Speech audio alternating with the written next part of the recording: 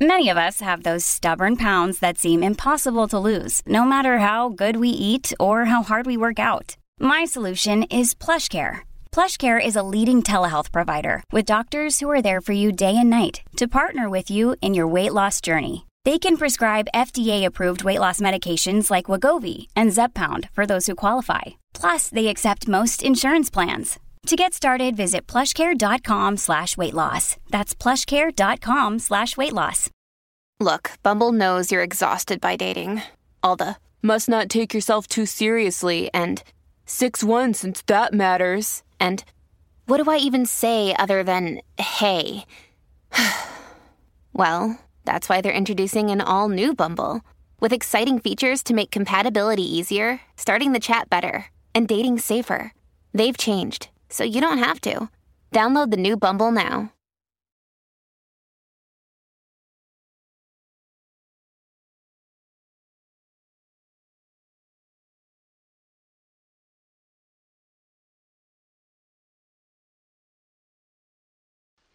But I do thank you for coming. This is Lisa Meister. Yeah. Lisa, I have known since she was knee-high, that tall, and I have known her well. So she comes with a teaching and a training that I know to be true.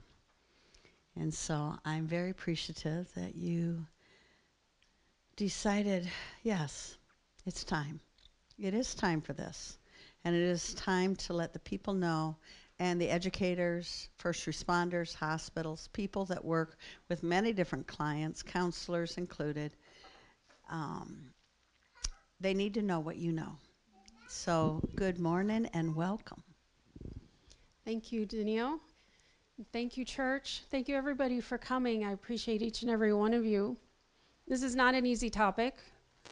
It's not easy for me.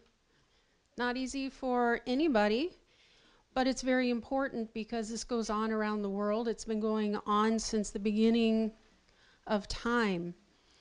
And if we don't talk about it, it's going to continue to go on. And when the children come and start talking about it, nobody stops it.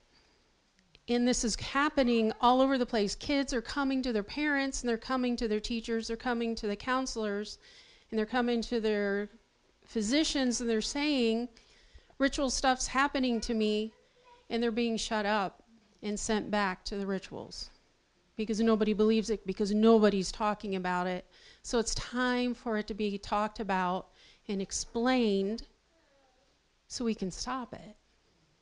We're stopping it for the children, but we're also stopping it for the adults, because when they're starting to talk about it, people are telling them to shut up. Don't want to hear about it, don't believe it, or this is just too much for me.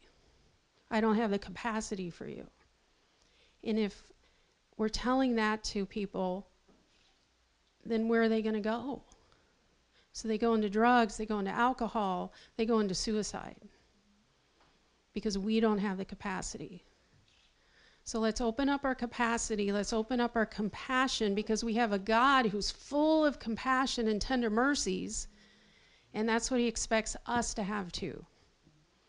So you have come here because you have compassion, and I appreciate each and every one of you, and everyone listening online, you have compassion, and you have opened up your capacity, and I appreciate that. So thank you. So this is hard, and I'm going to try to be as gentle on you as I can be. I'm not going to go into the really super terrifying, scary stuff, because I don't want to, and you don't need to hear that. I was born in Ohio, moved up to this area when I was 4, met Danielle when I was 4. I got to see Pastor Jasta when she was a newborn. She was gorgeous. Got to babysit for her. She was a sweetheart. She's a perfect child. She still is. You need to know that. And on the outside, my family was perfect. I mean, they were perfect. My dad had a pharmacy. My mom was a stay-at-home mom. We were perfect children. We excelled at everything we did, sports and academics. And in my mind, I had the perfect family, and I just felt sorry for everybody who wasn't part of my family. And if you saw us, they're like, oh man, look at that family. And people would ask my dad, how do you have such good kids? And they'd ask him for parenting advice, and he'd very proudly give it. And then I just really thought, like, man, my family's perfect. And I bought into it because I broke in my mind because of what I was going through. But as I was chunking through my life, I also knew that there was stuff that was just really badly wrong, but I just could never figure out what it was. It's like I knew I was broken, but I just could never quite quantify what it was. But there was things that happened that I had this box in my mind that I would put in there. And to be graphic, a little bit graphic, bled in my underwear in the morning. Made no sense.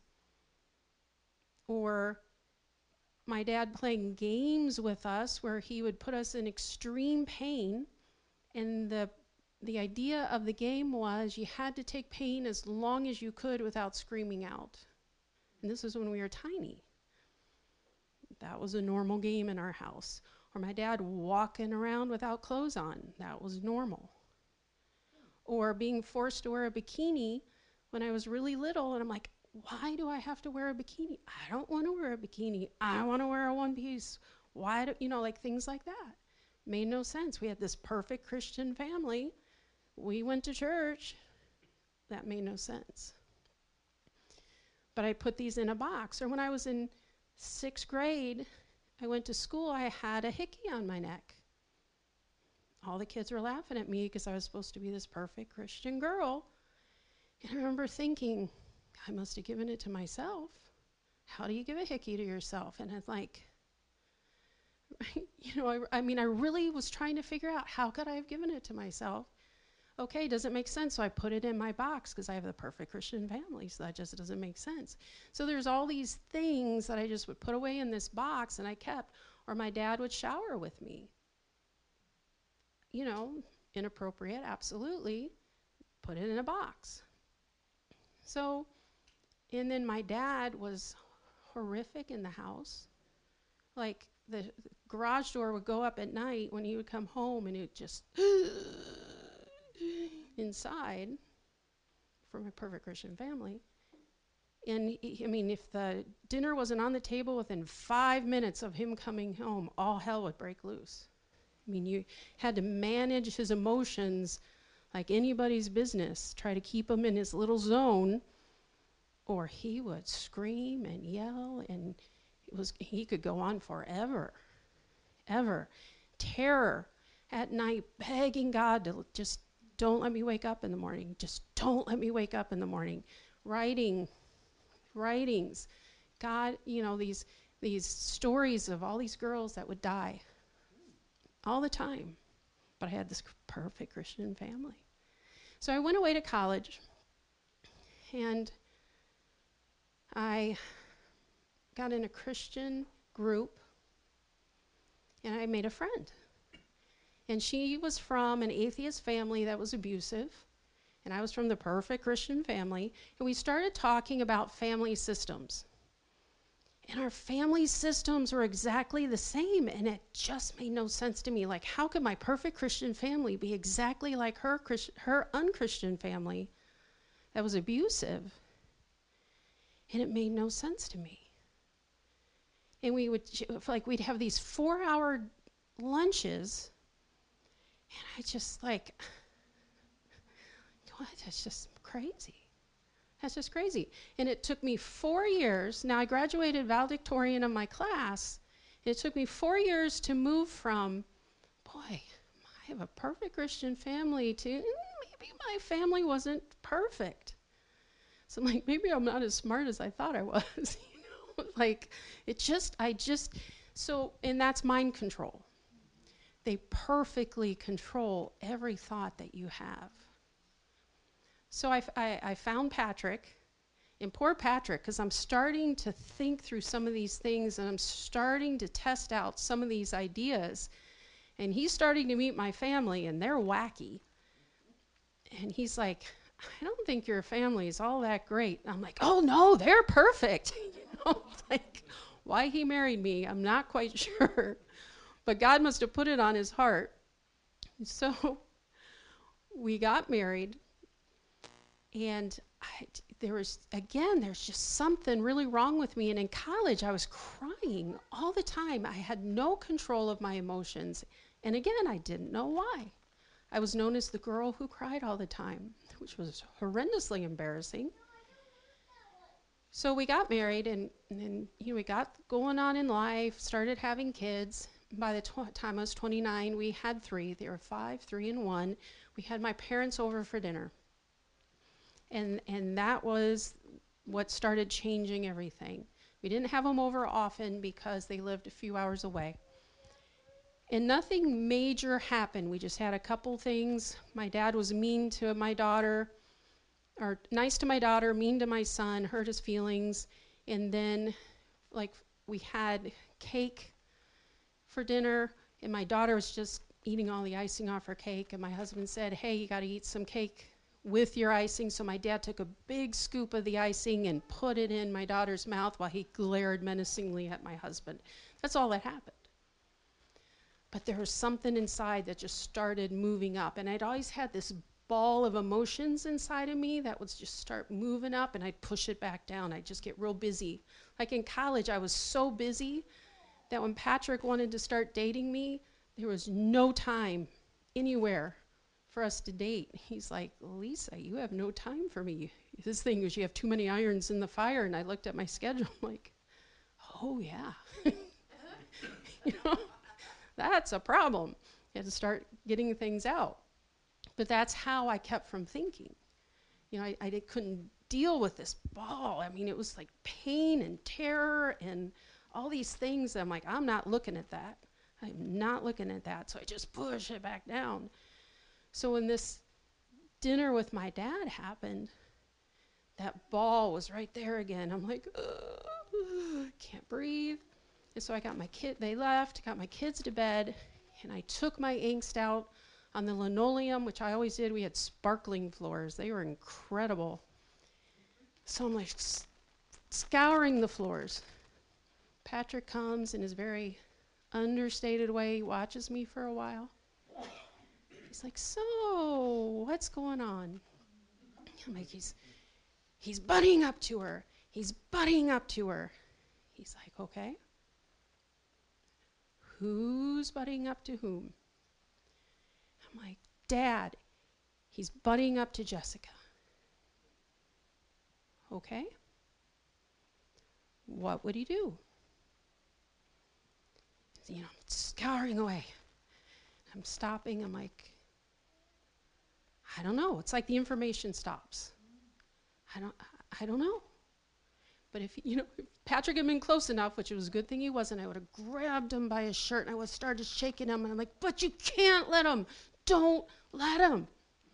He's like, okay, I won't. I promise. Whatever it is, I'm not going to let him do it. And it was just nothing. I mean, just nothing was there. It's like there's something there. And this is really bad. But I just don't know what it is. It was a horrible feeling. And that started nightmares that I was going to have for months of groups of men raping me. Groups, not just one, groups of men. And 2 weeks later, I had my first flashback of sexual abuse. And it was like real time. I was like slapping myself, trying to get the feelings off. I was screaming.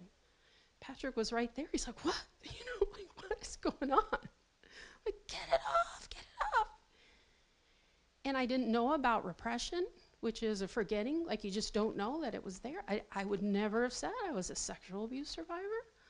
I mean, I had the perfect Christian family, right? I had the perfect Christian family. There's no way I was a sexual abuse survivor. So I snuck into the Christian bookstore walking around trying to find something about sexual abuse.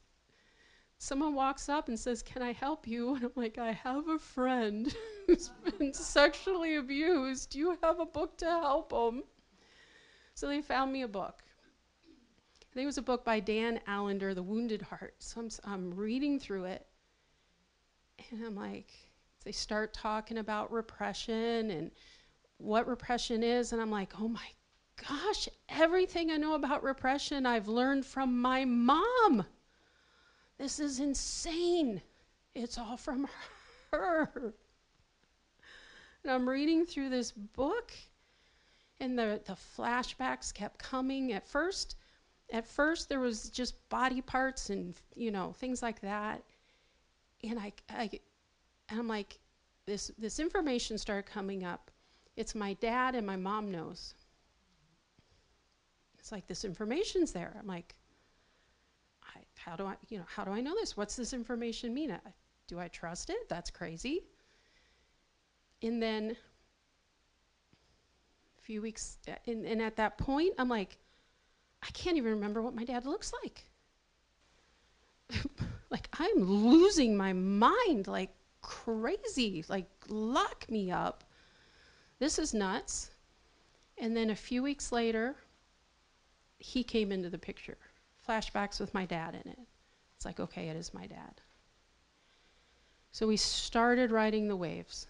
So this was 1999, January. So we're riding the waves of this. I mean, it was insane. We went to talk to my parents. So we're sitting in the living room, most awkward conversation ever.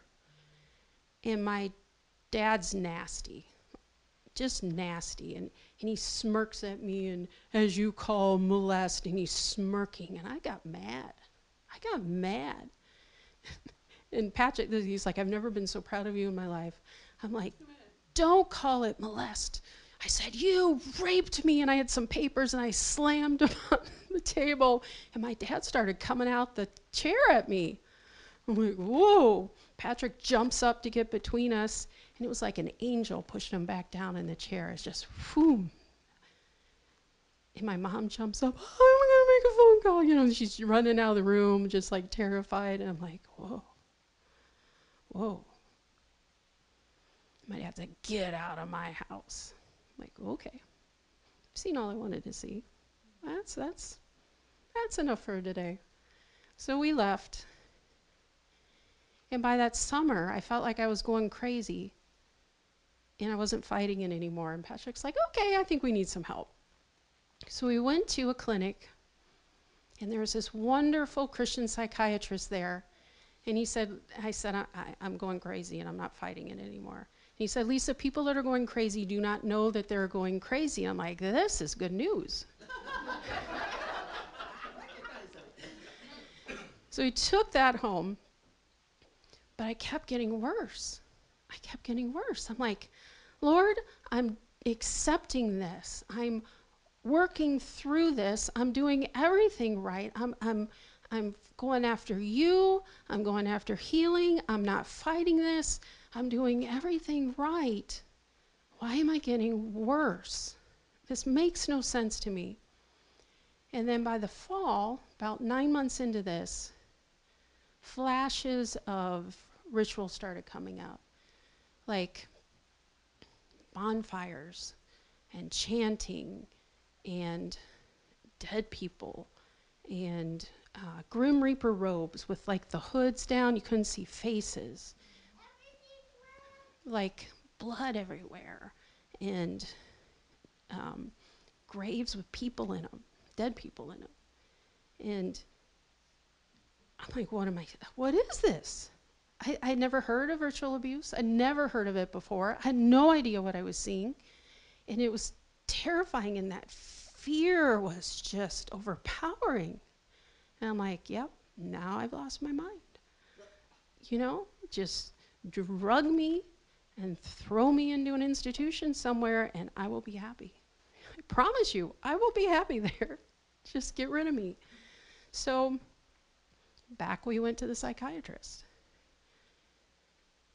And so Patrick and I both went in this time and started explaining to him what I was seeing, what was going on. And he said, this is satanic ritual abuse, and I already knew you were a survivor. Like, wait a minute, hold on. What in the world are you talking about? And he's like, Lisa, the level of severity, the sexual abuse your dad was doing in the home, it's the 90-something percentile, it was severe. Does not happen unless there's sexual abuse or there's satanic ritual abuse in the mix. What do you do with that? Like, I don't want to be a survivor of SRA. Like, let's just, no, absolutely not. I don't want to, no. You know, I mean, there's things that happen, just like, Lord, no, I don't want this. You know, and people say, oh, come on. You know, it's like the thing about SRA survivors is they don't want to be an SRA survivor. And they will do everything they can to talk themselves out of being a survivor. And when they go into validating it, they're not validating it to be true. They're trying to validate it to be false. And they will fight tooth and nail to talk themselves out of it. And it's a hallmark of survivors all the time. And we call that ping-ponging. Truth? No, it's not. Let me tell you why it's not true. Yeah, it's true. No, let me tell you why it's not true. Goes back and forth. It is insane. I'm like, I am just insane. Just lock me away. Just drug me out of my mind and put me away. So I'm like, okay, I got to validate this. And Patrick, bless his heart, he's like, okay, so up we came here. And we get up here and then it's like, oh yeah, who do you talk to?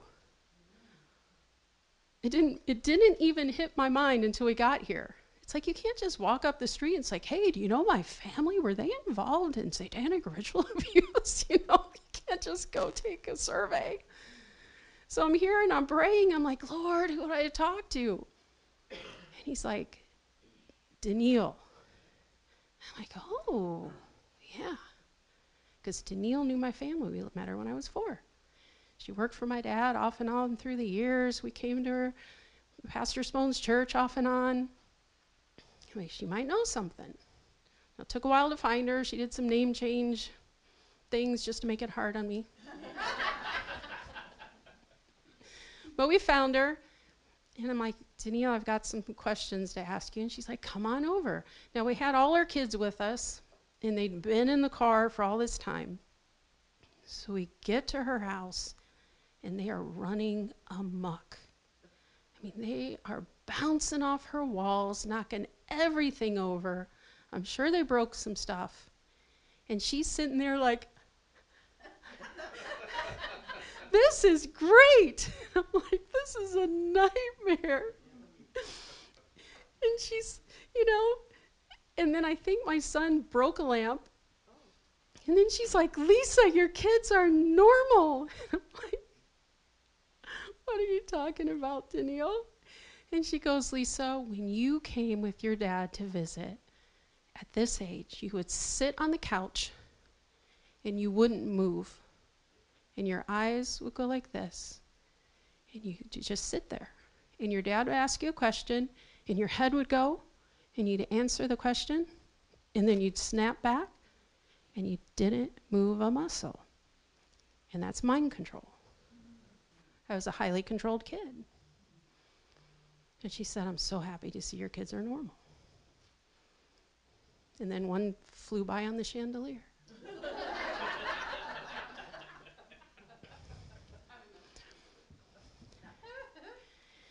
So then we were able to,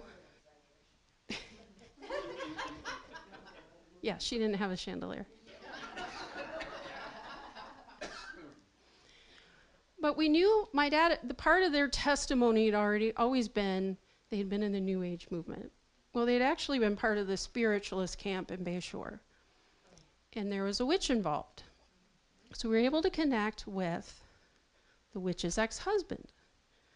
So we ended up at his house. And one of my dad had a pharmacy, so I worked at his pharmacy through the years. And his new wife was a customer of his that I recognized. And she's like, oh, hi, come on in. Let me right in. Like, I need to talk to your husband. Okay, here he is. He's sitting at the table. So I told him who I was and my maiden name. He immediately looks to Patrick like he's going to come and beat him up. I'm like, okay, we're getting some validation now.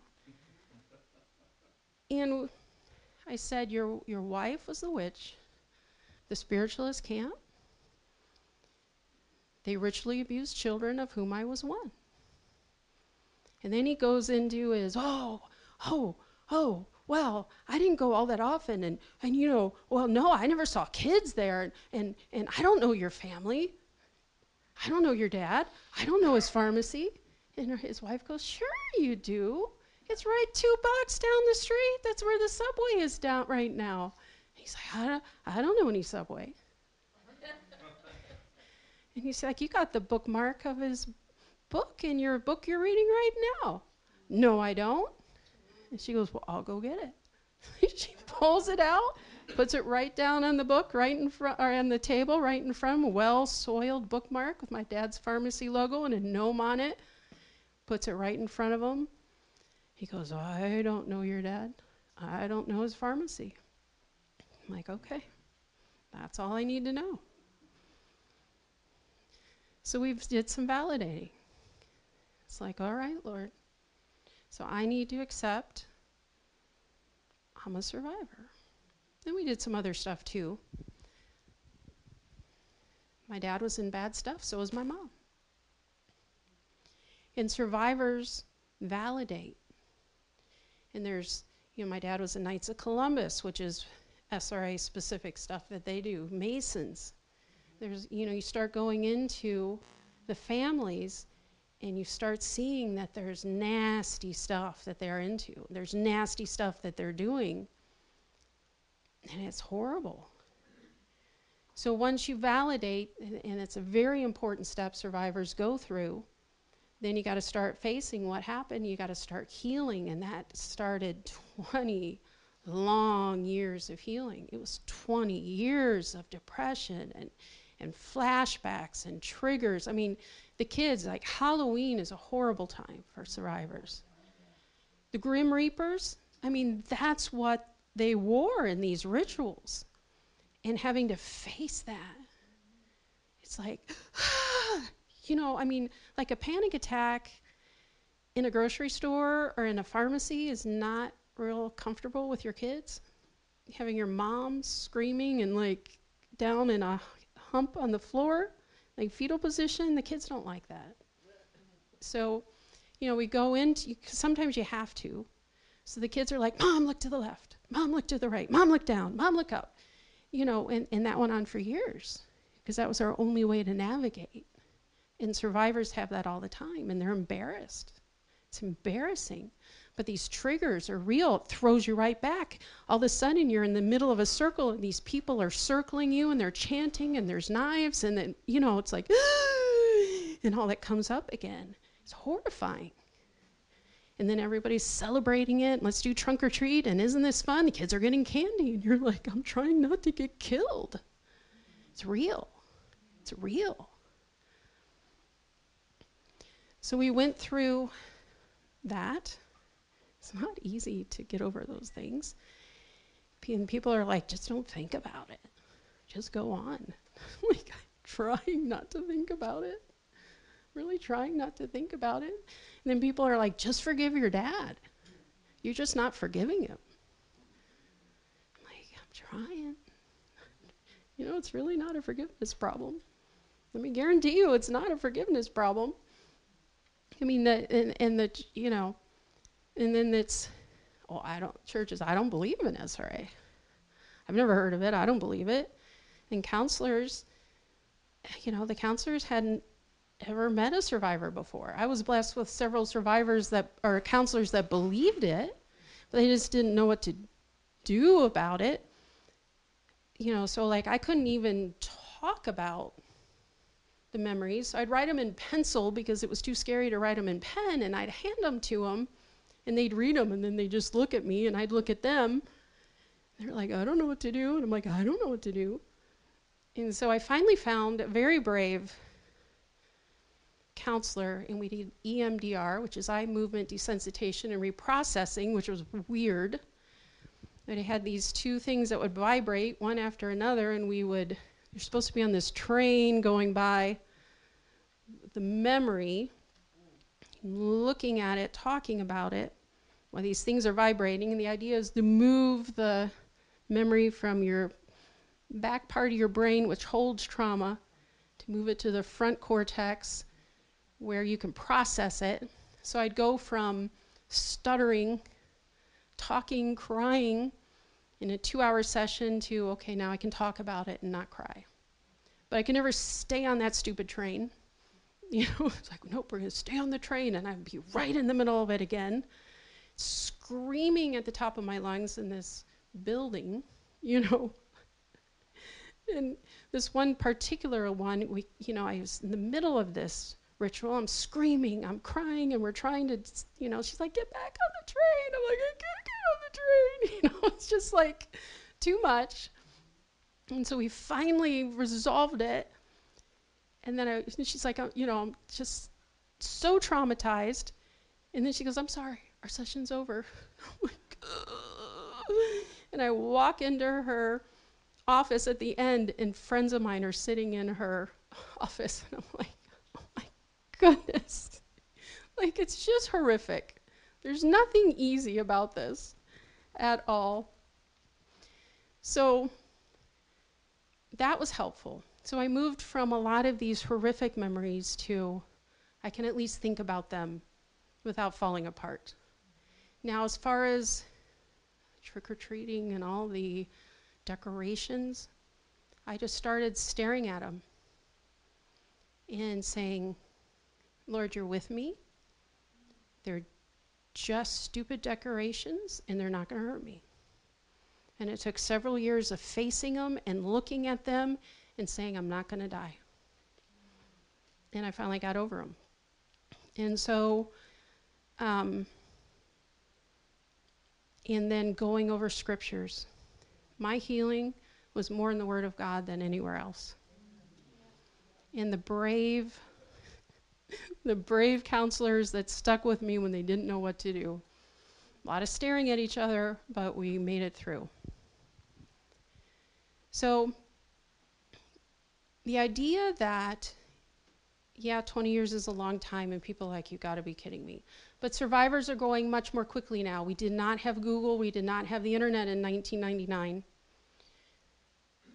But now, I have Only God Rescued Me, the title of my memoir, and I have ministries now. I've got Facebook groups for women survivors, trying to get some going for men survivors. Hopefully someday we will. But finding community for survivors helps them to talk about what helps them. We're validating people faster because of these groups coming alongside. They're saying, hey, have you tried this modality? Have you tried that modality? And that really encourages them. It's helping them chunk through information quicker. It's helping them to heal much faster. Things that took me like 6 years to figure out, they're getting through 3 months. It's crazy, crazy. But that's the goodness of God in the land of the living. And God's a healing God. He's a healing God of every trauma that there is. So moving out of my story and moving on. SRA, satanic ritual abuse. A lot of people take a long time before they come out of it the way I did. For me, I was 29 when the memories came, and some people are coming out of it early. So I've heard of 19-year-olds coming out of it. Some of them are in their 80s. It depends on where they are. They have to have a place where they're feeling safe. Their life has to have a safety factor going on before it comes out. And before that, you're going to have a crash and burn going on in their life. They're going to have coping mechanisms going on, alcohol, cigarettes, drug. There's going to be a lot of self-medicating. They're going to have, some have mental problems, bipolar, schizophrenia. And a lot of people think that that's the issue, but the root is SRA, and they're going to be misdiagnosed. Some of them really aren't bipolar, or they're really not schizophrenic. Once they heal from SRA, they're going to be fine. They're going to be constantly mind-numbing. Like me, I just got on a hamster wheel of, I'm just going to be so busy, I'm not going to think, because that ball that was inside of me, I was going to keep pushing it down, and I was good at that. Self-harm, suicidal ideations, unsafe decisions, cutting. A lot of them are have financial instability and inability to keep a job. No matter how hard they try, it's just not going to be there. Homelessness is huge. If you go into the homeless community, you will find so many SRA survivors. They just can't seem to keep their life together. It just never can. Waves of functionability going on. Difficulty keeping friendships. I'm sorry? Functionability. Terror of God. They'll be on the fringes of the church. They just can't ever quite get in. Mistrust of people. They just can't trust anybody. Fear of crowds. Humanizing animals. Panic attacks, anxiety, and complex PTSD. And they probably don't know why. No idea why. Homosexuality and gender confusion, and from what I've heard, a high majority of people experiencing this are SRA survivors. Holiday fear and birthday fear. Survivors hate their birthdays. Birthdays are the worst day for survivors. And they don't know why they hate their birthdays. So for satanic ritual abuse, if you put in satanic ritual abuse in Google, you're going to see satanic panic, and all the negative stuff's going to come up because they have gone in, and when I'm talking about they, I mean the powers that be, that are the organized crimes, the satanic groups, and they have a ton of power, and they get in there, and you will find page after page after page that's all negative on satanic ritual abuse. And you have to go really far to find anything real on it. So you want to put in organized abuse. And this is it's a better way of getting there. And it's abuse that is structured for a specific purpose. Now, under organized abuse, we have 4 areas. And one is religious, of which we include satanic ritual abuse. Now, if you put in ritual abuse, you will find a lot more information. It's a lot easier to find it. Or abuse with ritualistic elements, especially if you're looking for police cases, law cases, abuse with ritualistic elements, you'll find it. But under religious abuse, I like using satanic ritual abuse because that's calling it what it is. God doesn't pull punches, God calls things what they are. You've got Santeria, that's the South American version that goes through the Catholic Church. You've got voodoo, hoodoo. You got stuff through the Jesuit order. You've got the Brotherhood. There's all sorts of names. I mean, you start going down that rabbit hole, and everybody's got their own version of it. You got the Mormon Church. You've got the Catholic Church. Really, all the churches have their own spin on it. You've got secret societies. Secret societies, bad. Masons, Knights Templar, the Illuminati, Opus Dei, Knights of Malta, Rosicrucians, Magnificat, Knights of Jerusalem, Bellaferin, Knights of Columbus, Knights Templar, or I did that one already. They are all very satanic, all ritual abuse. Then you have those with political agendas. The CIA has MK Ultra, Russia Spets, Israelis Mossad, you have UK's MI6, all high mind control, all have ritual abuse, all satanic.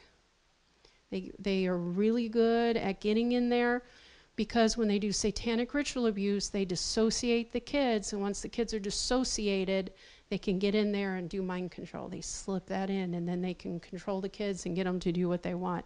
And if they get the kids to do that, they can also get adults. Economic gain, sex trafficking rings, pornography industry, child sex abuse material, CSAM, that's real big on the internet right now. They're learning about that. We're not calling it child pornography anymore, right? Call it what it is, child sex abuse material. All these groups they overlap each other. They're all working together. So the definition of satanic ritual abuse that I have created is it's an extremely sadistic sexual, physical, emotional, verbal, spiritual, psychological abuse of a child or a vulnerable adult in the worship of Satan through the mocking of the death and resurrection of Jesus Christ. It includes torture, mind control, child pornography, and trafficking. So why does it exist? Why do they do it? They do it for power. They get a lot of power. They get a lot of power. They get a lot of money. My dad retired at 50, and he didn't do it because he was a pharmacist. When he sold his pharmacy, he got $60,000 for it. So it wasn't because he got rich being a pharmacist. Get position. They give each other positions in society. They give them positions in politics. They give them positions in the music industry and in Hollywood and throughout the world. They are interconnected in crazy ways. It's a fraternity type relationship at all levels. Pride. Aleister Crowley in the Holy Book of Thelema said, "Do what thou wilt shall be the whole of the law." This "do what thou wilt" has been a satanic pride.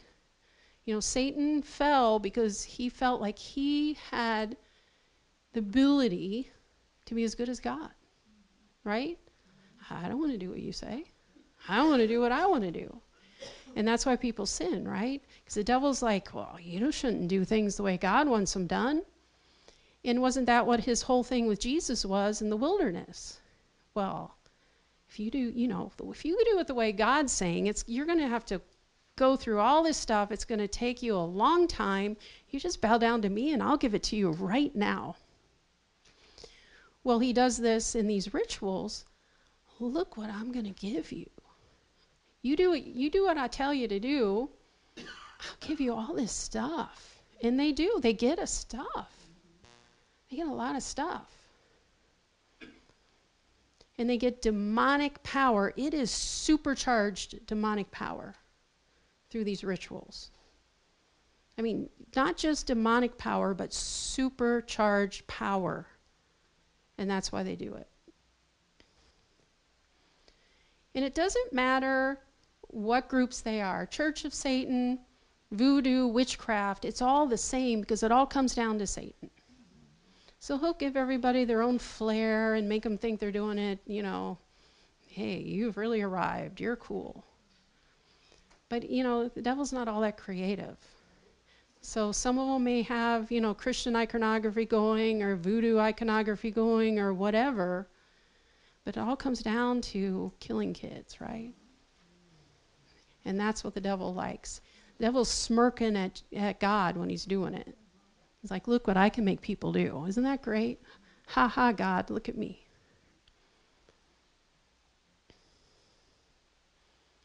There's an article in LifeSite News, and according to Zachary King, who was a high wizard, he said, killing something is the ultimate offering to Satan. And if you kill an unborn, that's his ultimate goal. And there's a lot of people who are like, yeah, I'll do that. You give me power, yeah, I'll do it. And people are lining up and have been since the beginning of time. Savali says, now if Savali is a survivor who has researched really far into the occult, he knows a lot. He said the real agenda behind the occult, and this is what he said, when I was younger, I believed that the goal of occult groups, including the one I was raised in, was to create a better world through the coming New World Order. I truly believed in my cult host that I was serving mankind by preparing to help usher in the time of He who is to come, who after his birth was known as He who is come, as well as by other names. We're talking Satan here.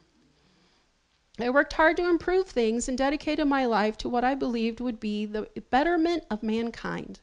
What I had not remembered at that time was the secret held by my core chi system, which was wholly dedicated to Satan. That the group I was in, while publicly stating their desire to bring in New World Order filled with joy and peace, was actually committed to the complete destruction of mankind. The reason for this simply, they served Satan, and that is his agenda. He was mankind destroyed because he hates all men who created by God loves them. The chi system parts were programmed since they were in the womb to absolutely hate God and all men. Mankind was labeled as mortals who were fallen descended state, and to desire the destruction of all mortals so that the immortal or ascended could reign. So it's all, we're just here to bring love and joy to the world, but they know that they're here to destroy all mankind. It's that dichotomy going on. And I've talked to people in the Church of Satan because they like to talk to me. And they're telling me, we're just here to help the world. We're here doing good, right? No, you're not. So who participates? There's the curious, and those are the people that are going to show you what they're doing. They're going to have pentagrams on, they're bedecked, they're tattooed, they're going to show you what they're doing. And those are just the curious. But then you got businessmen, entertainment industry, politicians, the military, and the religious leaders. And they're not going to tell you what they're doing. They're going to hide it. And you're never going to know. You go in their homes. You came into my home, you wouldn't have seen anything satanic anywhere. So Savali speaks again, the different types of SRA and mind control. This is a book he has. And he puts it down this way. You have the dabblers. These are teens and curious adults. Now these are people that are reading literature on Satanism and witchcraft, and they want to try it out. And this is all over the internet, books. You've got the New Agers, the Wiccans. They read literature on Satanism and witchcraft, and they want to try it. They practice common rites. Some animal sacrifice is going to be done. There's vows on silence and threats to participants, but they're going to leave evidence because they're not trained in their meticulous cleanup. So, there's sometimes in the news, they're like, oh, we found, rituals in the woods, and there's all this sacrifice to be done. That's dabblers. Now, I have those reach out to me too, and I've talked to them. And it's interesting. They're like, we're just doing good stuff. Then you have Wiccans and witchcraft covens. And white Wiccans can also be dabblers, and I've talked to them as well, and they're like, we are moral. We are moral. And they're casting spells for healing for good purposes. They are, and if we're putting bad spells on people, they're renegades. or putting them on because they did something bad I didn't like. I'm like, well, what if another Wiccan isn't as moral as you, and they're putting a spell on someone who doesn't deserve it? And they're like, well, that's not my problem, right? Then you got the black Wiccans, which are, they abuse members starting in childhood, animal and rarely child sacrifice, death curses. They have vows of silence with burying people alive, and it's high matriarchal control. Now we have local satanic covens, which is what I experienced and what goes on here. This is generational, have almost complete control of small towns. Mind control is high. They have don't tell rituals. They bury kids alive, and then they'll bring them back. You know, the idea of this is you get people as close to death you can and bring them back, because that's the mocking of the death and resurrection of Jesus Christ, which they're really into. Torture, sex trafficking, and pornography. They have outsiders that come in to teach, which I highly wonder if that's why my dad came here. I'm not sure. And they're more likely to leave marks or evidence of abuse on members. There are, I talked to thousands of survivors, and they, you know, some of them have shown me their scars just all over their body. It's horrific. There's loss of fingers, toes, burn marks on backs, scars throughout their body. Now, the amount of control these places have in these towns, we'll get into a little bit later, are incredible. They keep survivors from getting out, from telling their stories, from getting help at all. It's amazing. Now, the ability, this is fascinating too. It's like, well, how, if you're generational, why do some get out and some stay in?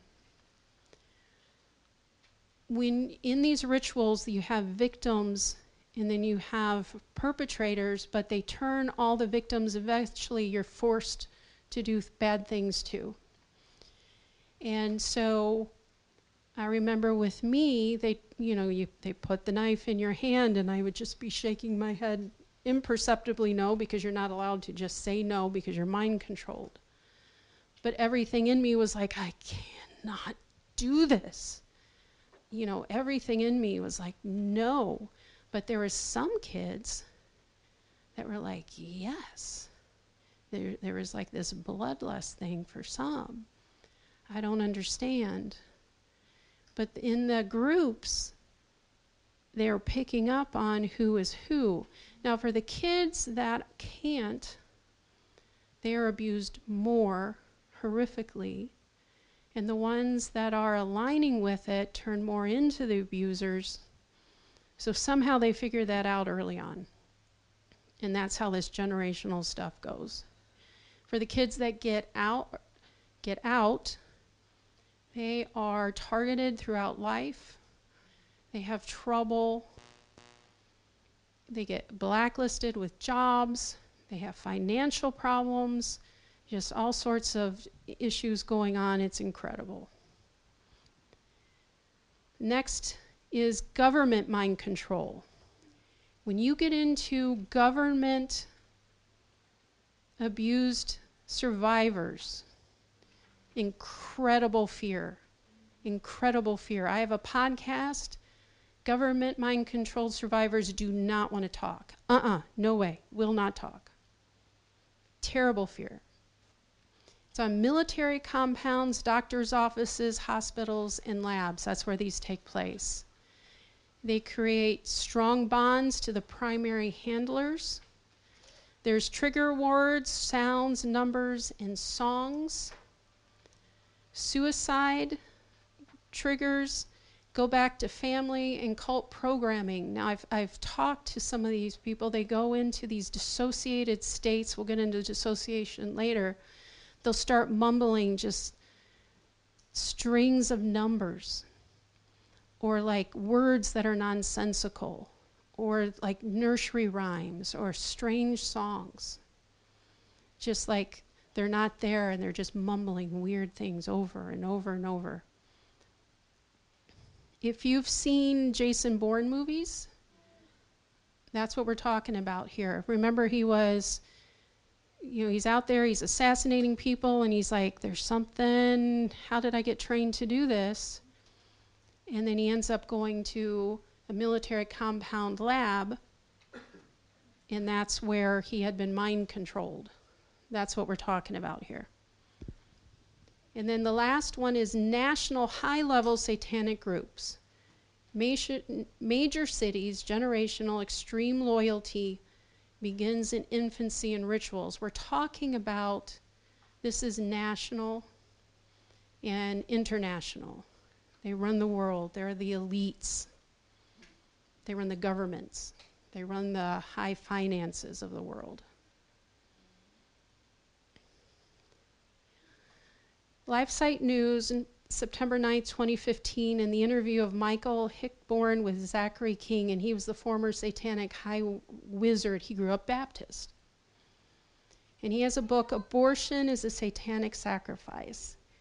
And he was from the High Church of Satan, and he was in a satanic coven, and he would get called into abortion clinics. And if a mayor was trying to get legislation passed and he couldn't pass the legislation, he kept putting it on the ballot, wasn't getting passed, put it on the ballot again, wasn't going to pass. So he would he'd call in Zachary King, and they would do a ritual in an abortion clinic, and lo and behold, it'd get passed. Isn't that amazing? But this is what King said. As the high wizard, you're the go-to guy in the satanic coven. So most people either call someone that they know in that coven, or they'll just call because we did a lot of work with the Illuminati as well. So they'll call them. This is all obviously people that have had to be in the know of these kinds of things, but you got invited to participate. The World Church of Satan isn't the only organization that does satanic sacrifices in these facilities. There are other witchcraft organizations, such as Wiccans, who are really involved in committing abortions inside these high-profile facilities. Sometimes get invited to do the ritual abortions by the director of the facility or some high-up administrator, or sometimes the doctor is a Satanist, and they'll invite you to come in and participate in an abortion, or they'll want to do a ceremony at the end of the day. Now, at the end of the day, every day, satanic groups do like a black mass service, usually around midnight. It'll be an extended service that lasts about 2 to 3 hours, where they dedicate all the babies that were killed that day to Satan. Doesn't matter why the woman go in for the abortion, all the babies get dedicated to Satan at the end of the day.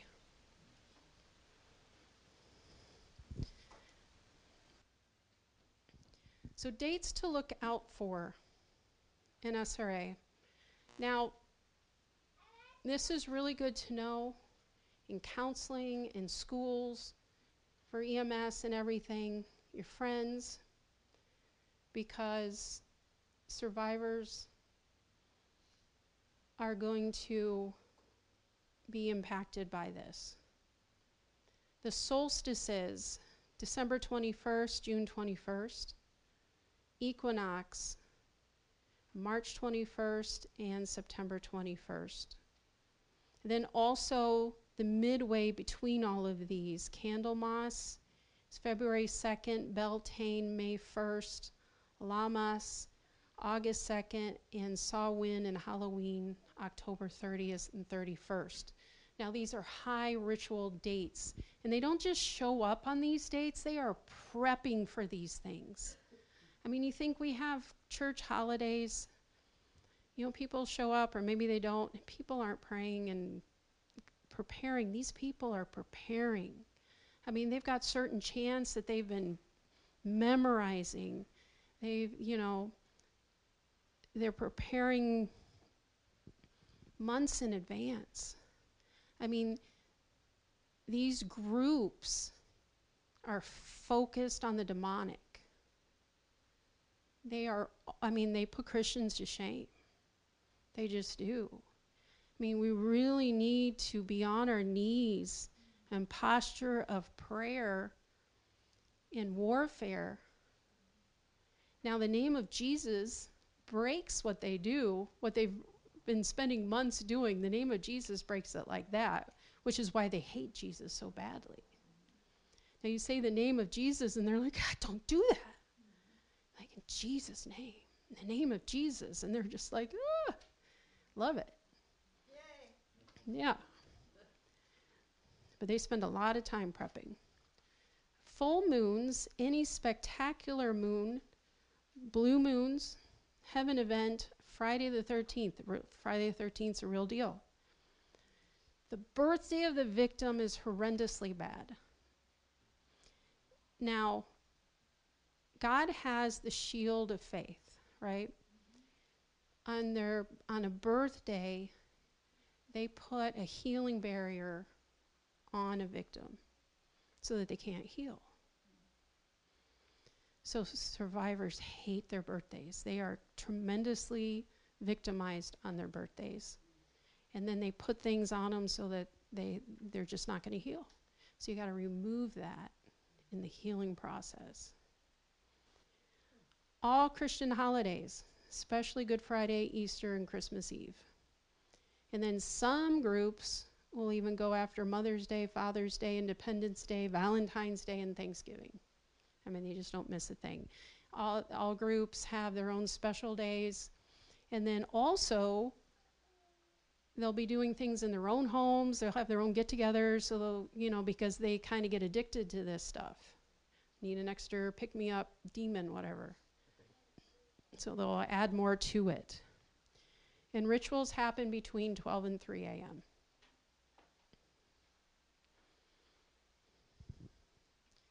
And where do they happen?